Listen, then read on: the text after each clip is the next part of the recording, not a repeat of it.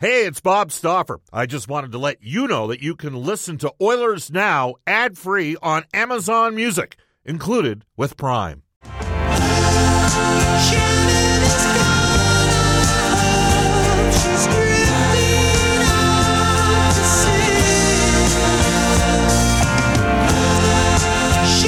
John Shannon coming up in less than about 1 minute's time. 6:35 at Edmonton. I know he's a huge Henry Gross fan from back in the day.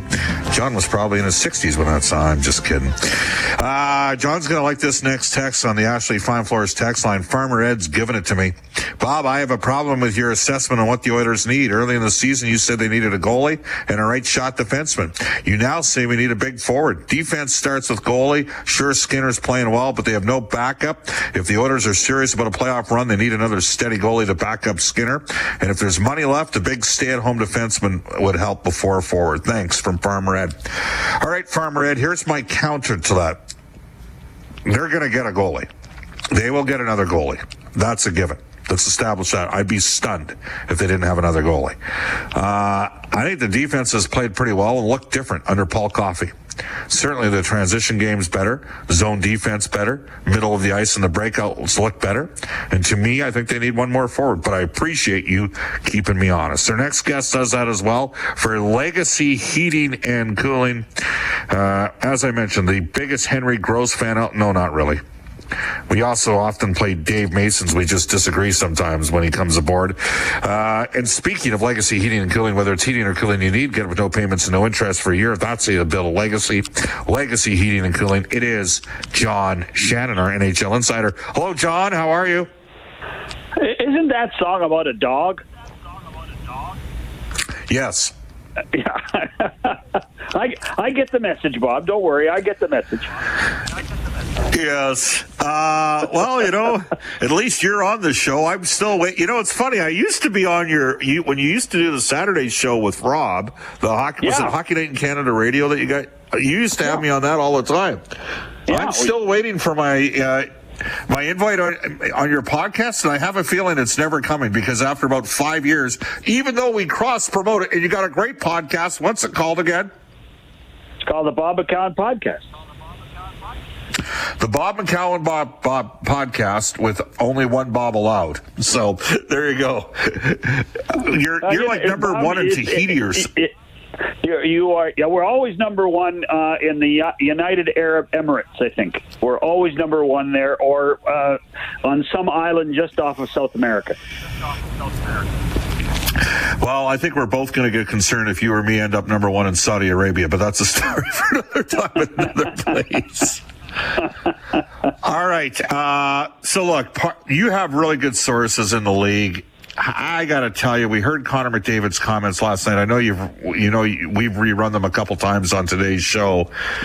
I get why they put video review, and I think it totally makes sense to eliminate the obvious mistakes. The stuff, it's getting pretty close sometimes. By the way, if you listen to and I know you did last night, thank you for your consultation on that. I believe the goal was coming off the board. Mm-hmm. Yeah. For a different reason than other people. But anyhow, what's your take of what went down last night? And does the process take too long, John? Well, the process did take too long last night. And I'm going to say this and maybe have a few people at the NHL mad at me, but they really miss Mike Murphy, who retired last year, who was the biggest driving force within the video review process and had it down to a science. What I find with Mike not there, they're not near as efficient with their time. I think Mike, as a former player and a former coach, understood exactly what it took and what it takes out of the building, out of the teams when you have such a delay like that. But I will tell you right now, video review has been around for a long time. I mean, the original one was Goals, and that was in 1992. And I was part of the league process when they decided to expand video review in the mid to late 2006 or 7 or in around there. And I heard Elliott talk about it when he was talking to Colin Campbell. Both Colin Campbell and Gary Bettman warned the managers at the time that if you want to expand this, it is going to have consequences. And what we saw last night was that consequence, which is that if you have a time limit on something, what if it only took 15 more seconds to get it right? And that becomes the problem. You have to be all in on video review, or you have to be all out on video review. Okay. So what do you say to Connor's response that it's like you're going over it and over it and over it and, zooming in and zooming in and zooming in and finding a way? Mm-hmm. How would you respond to that? First of all, I want to commend Connor for having the guts to say what he said. There were lots of people over the years that were great players in this game that never had an opinion as straightforward as Connor's, and I think it's great that we're hearing it from the best player in the game. I think that's important, and I think that carries weight for the NHL, which is a good thing for Connor. And by the way, I also think it's a good thing that Connor said it in a game that the Oilers won. That's important. If Connor had said it if the Oilers had lost 2-1, then it would have looked like he's whining. This way, it looks like he's being objective and fair, and I think that's important. And constructive. And constructive, absolutely. But what I would say to Connor is, listen, it can't be perfect, but they are trying to be perfect, and perfection takes time. Everything he said made sense, Bob. It made sense, but there is still always going to be that one or two mistakes in a 1,000, that, like we saw last night, that I believe will always raise its ugly head. Connor's talk about control and possession, that was the part I truly believed, and I told people within the Oiler organization today that I think that Leon did have control. And I don't think that people within in the situation room understand that Leon Draisaitl is so good with his skates, and that he actually had possession by the time that he and the puck crossed the blue line. And that to me says. So who's all in there? All right. Are there which former managers or players are in that situation room? I don't know anymore. I'm not as close to it as I once was. But Chris King runs a great deal of the operation, a former player who does a magnificent job on lots of things. Rod Pasma, Kay Whitmore.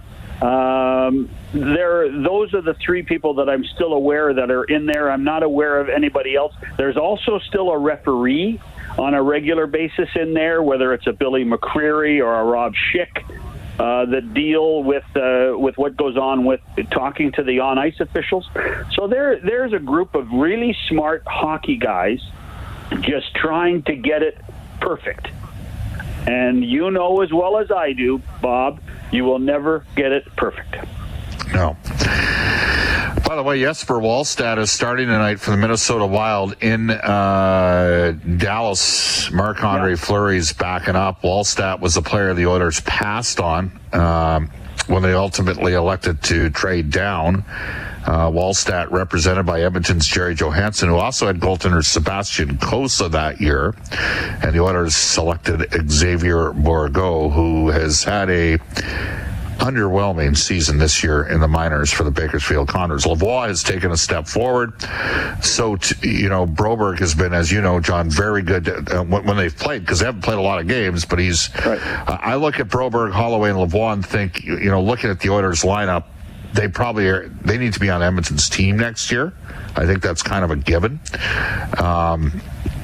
So I'm going to be really intrigued to see where that goes, because we're going to talk about the trade deadline now at this time. It's weeks away. Do we concede it's inevitable they'll get a backup goaltender? 2 months? How about 2 months away? It's 7 weeks away. Okay, 7 weeks. So it's the first weekend. We're still in the first week in January, aren't we? I guess we're not, really. Yep. But now's when you start. All the teams in the league are going to. We had Ken Holland on yesterday. All the teams in the league are going to have their pro scouting meetings the next couple of weeks. Brad Holland's with the Oilers here in Detroit as we speak. So put your GM hat on for a second. If you're Edmonton, and I think we can see that they're going to get another goaltender. I think that's a given, right? At some point, I think they certainly have to look at that, and that's not a knock at Calvin Pickard. No, he's been a great organizational number 3 goalie. What do they need more? Another top 6 forward? Or can you live with and I say this in a night where I thought Cody Ceci had a tough night last night in Chicago, but can you live with the D based upon the fact over the last 19 games, you got the second best goals against average in the National Hockey League? What do you think? I am concerned about depth on defense, Bob. I think the fact that Broberg is in Bakersfield tells us that they don't believe he's ready to play at this level. My expectation is this team is going to. I don't believe that for a second, John. Well, that's good. That's fine. Keep going. I do think they need a depth defenseman. I think they have to have 7 NHL defensemen at the deadline, and then I think they probably need 8 or 9 to go deep into the playoffs. And my expectation is this team does go deep in the playoffs. I also think that I do think they need a forward, whether it's a top 6 forward, because what you're basically saying there is you need to find somebody that's better either than Ryan McLeod or Warren Foegele.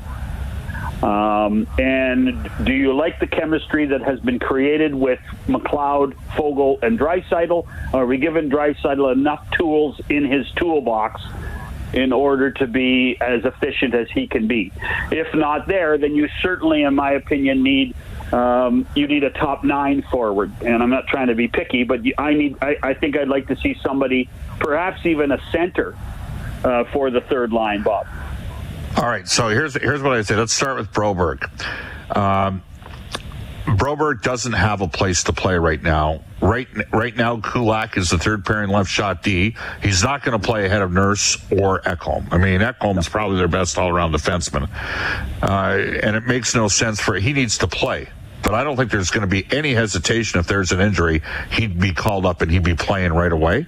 If you're making the argument they need to go get a 7th defenseman like Jacob Menya to sit there and be available so they're not rotating guys like Gleason and now Kemp, that's a fair argument to make. But I do believe if there was an injury, it would be Broberg that would be up and playing immediately. Well, so I guess the question comes down to, third line center versus second line right wing, because between Kane or McLeod, one of those guys can play second line left wing. If it's Kane, then McLeod's the third line center. Yeah, it's funny. I do think one of the issues with the Oilers right now is that you're basically playing 2 centers on the wing. When you think about Nugent Hopkins and McLeod both playing the wing on the first 2 lines. But that's why I'm wondering if that extra forward. And the other thing is I wonder, and you're closer to it than I am, does it make sense to find a winger that allows Evander Kane to get healthy? Because he's not 100%. And you need Evander Kane healthy and 100% before you get to the postseason. Well, there be people right now saying the Oilers should just sit Kane down for the rest of the season, put him on LTIR, use the cap space, go get another player, because that's what Kelly McCrimmon in Vegas did last year with Mark Stone. You have to prove that the player's that significantly hurt as well. Final one for you, and I know you love to chide me over my passion for Alabama football. Yeah. The number 1 sports story in the U.S. by a mile is the fact that the news broke out today that Nick Saban is retiring at 72.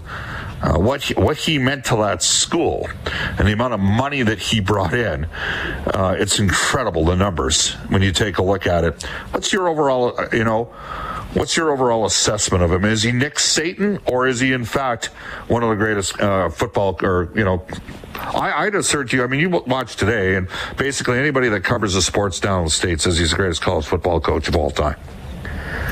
Well, I think he has to be in that conversation for sure. Here's the one thing, and I'm really down on U.S. college football right now, Bob. I'm really disappointed in it. because of the transfer portal and because of what is happening of the amount of ability to transfer. Look what happened in Colorado with all the transfers that ended up going there. Yep. I think Nick Saban saw that writing on the wall too, and he didn't. That's not the college football that he liked. He liked the old style of going to recruit, and then you got a guy on scholarship, and he stayed with you.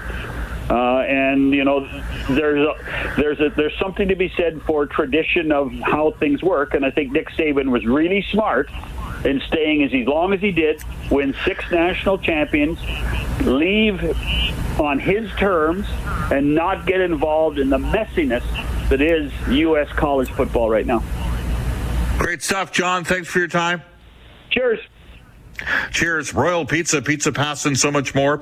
Edmonton owned and operated for over 50 years. They've got 14 Edmonton area locations, 4 in Calgary, 1 in Red Deer, 1 in Saskatoon, 1 in Regina. You can go online at royalpizza.ca or download the Royal Pizza app from the App Store. Stop for recommendation at Royal Pizza Mediterranean Chicken.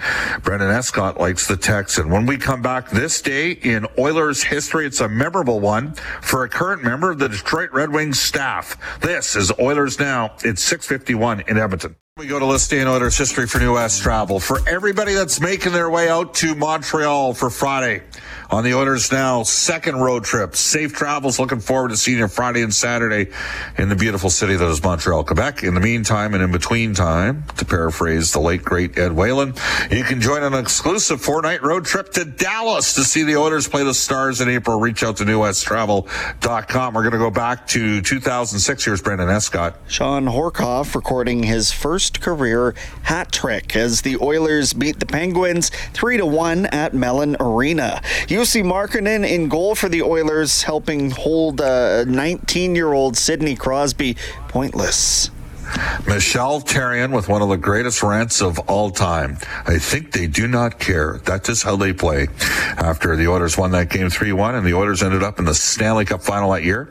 That would be Horkoff's only NHL career hat trick. He finished with 73 points that season. Had a great campaign. Tomorrow, Ron McLean from NHL Hockey and Rogers for Century Casino Edmonton, Louis DeBrusk for GCL Diesel, and a preview of the Oilers against the Red Wings. Up next, the Global News Weather Traffic Update with Thomas Dias, followed by Inside Sports with Reed Wilkins. So long, everybody, from Detroit Rock City.